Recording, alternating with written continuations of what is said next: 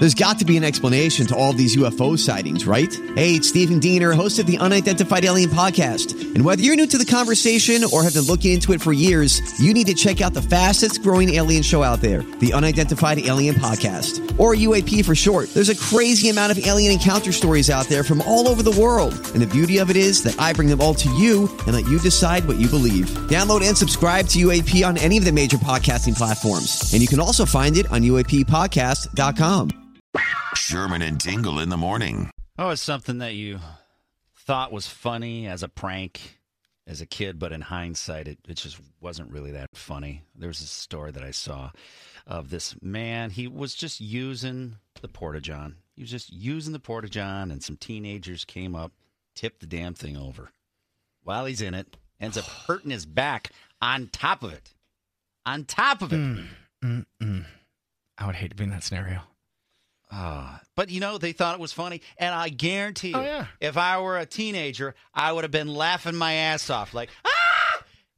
But here the guy gets hurt at the same time. But, I mean, how horrific would that have had to been? Now you're stuck in there. Because most of the time when they tip over a Porta-John, they're tipping it over on the door. So now you're stuck in there. You can't get out. It's a horrible story. God, when I was a kid, we used to throw tomatoes at cars. Oh, sure. We even did that trick where we each hid on opposite sides of a street and laid down a piece of string.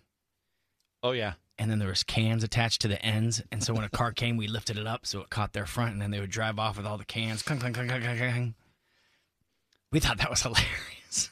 But you think about it now. As soon as you saw the car's brakes, the brake lights turn on, you knew the person was going, the hell is that? Think about it now. If you were in your car and that happened, you'd be so pissed off. Yeah.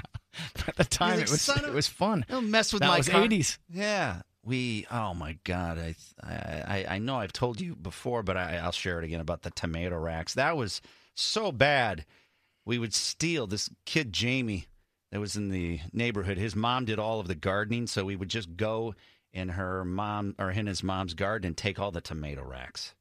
And there was this perfect spot where we grew up where was a ditch. So you could hide down in the ditch. It just dove way down. But we would do it at night and just wait for, we'd see lights coming down. All right. So we put the tomato rack right in the road because it's really thin metal. You don't see it. And they would hit that thing at like 70 miles an hour and get all stuck underneath the car, sparks flying all over the place. What dirt bags we were. We'd do the same thing. We'd put branches in the road.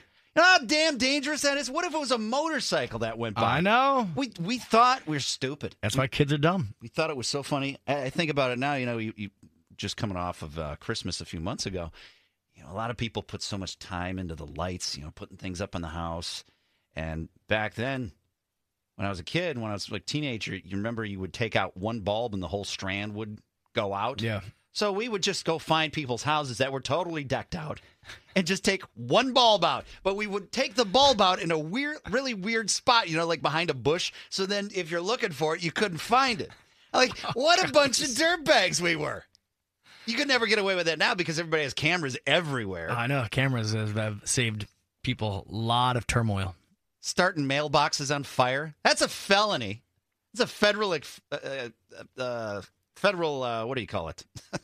Not Federal Express. What the hell? Federal offense. Offense. It's Federal Express. That's what it is. It's a Federal Express. We would do that, too. We'd light all these fireworks all in the mail. Oh, God, we were so stupid. There was a lot of mailbox damage when I was a kid. I mean, you did anything from taking the trash cans on wheels, dragging them alongside your car and taking out mailboxes. We'd get big boulders and pull up to a mailbox and try to shot put it at the mailbox, only to have it come back and hit your car. Well, that's karma right there. Yeah, total karma. We did the tomato rack one time. This was total karma. We saw lights coming. Like, oh, cool. Let's get this person. Who hits it? My mom. My mom hit it with our own car. I hit a tomato rack in the road. I have no idea what was in the road. I have no idea why I was in the road either. I have no idea. We that's how this before. I don't know if I did, but we used to throw tomatoes at cars and stuff. And one person chased us once, but we evaded them. And then we got pulled over by a police officer. We saw the we passed the cop, and the cop turned around. So immediately we start throwing all the tomatoes out of the car. Get rid of all the evidence. Yeah. And we turn a corner, and the cop pulls up behind us, turns on the lights. And he goes, yeah, we've been getting reports of some kids throwing tomatoes at cars. Would that be you guys? We're all known. He goes, you wouldn't mind if I searched the car, would you? I'm like, yeah, no problem. Well, I got out of the car, and someone forgot one tomato. You're like, And he's all, I want you guys to go home right now. Oh, he didn't do anything. No, he just, get out of here. And he just let us go.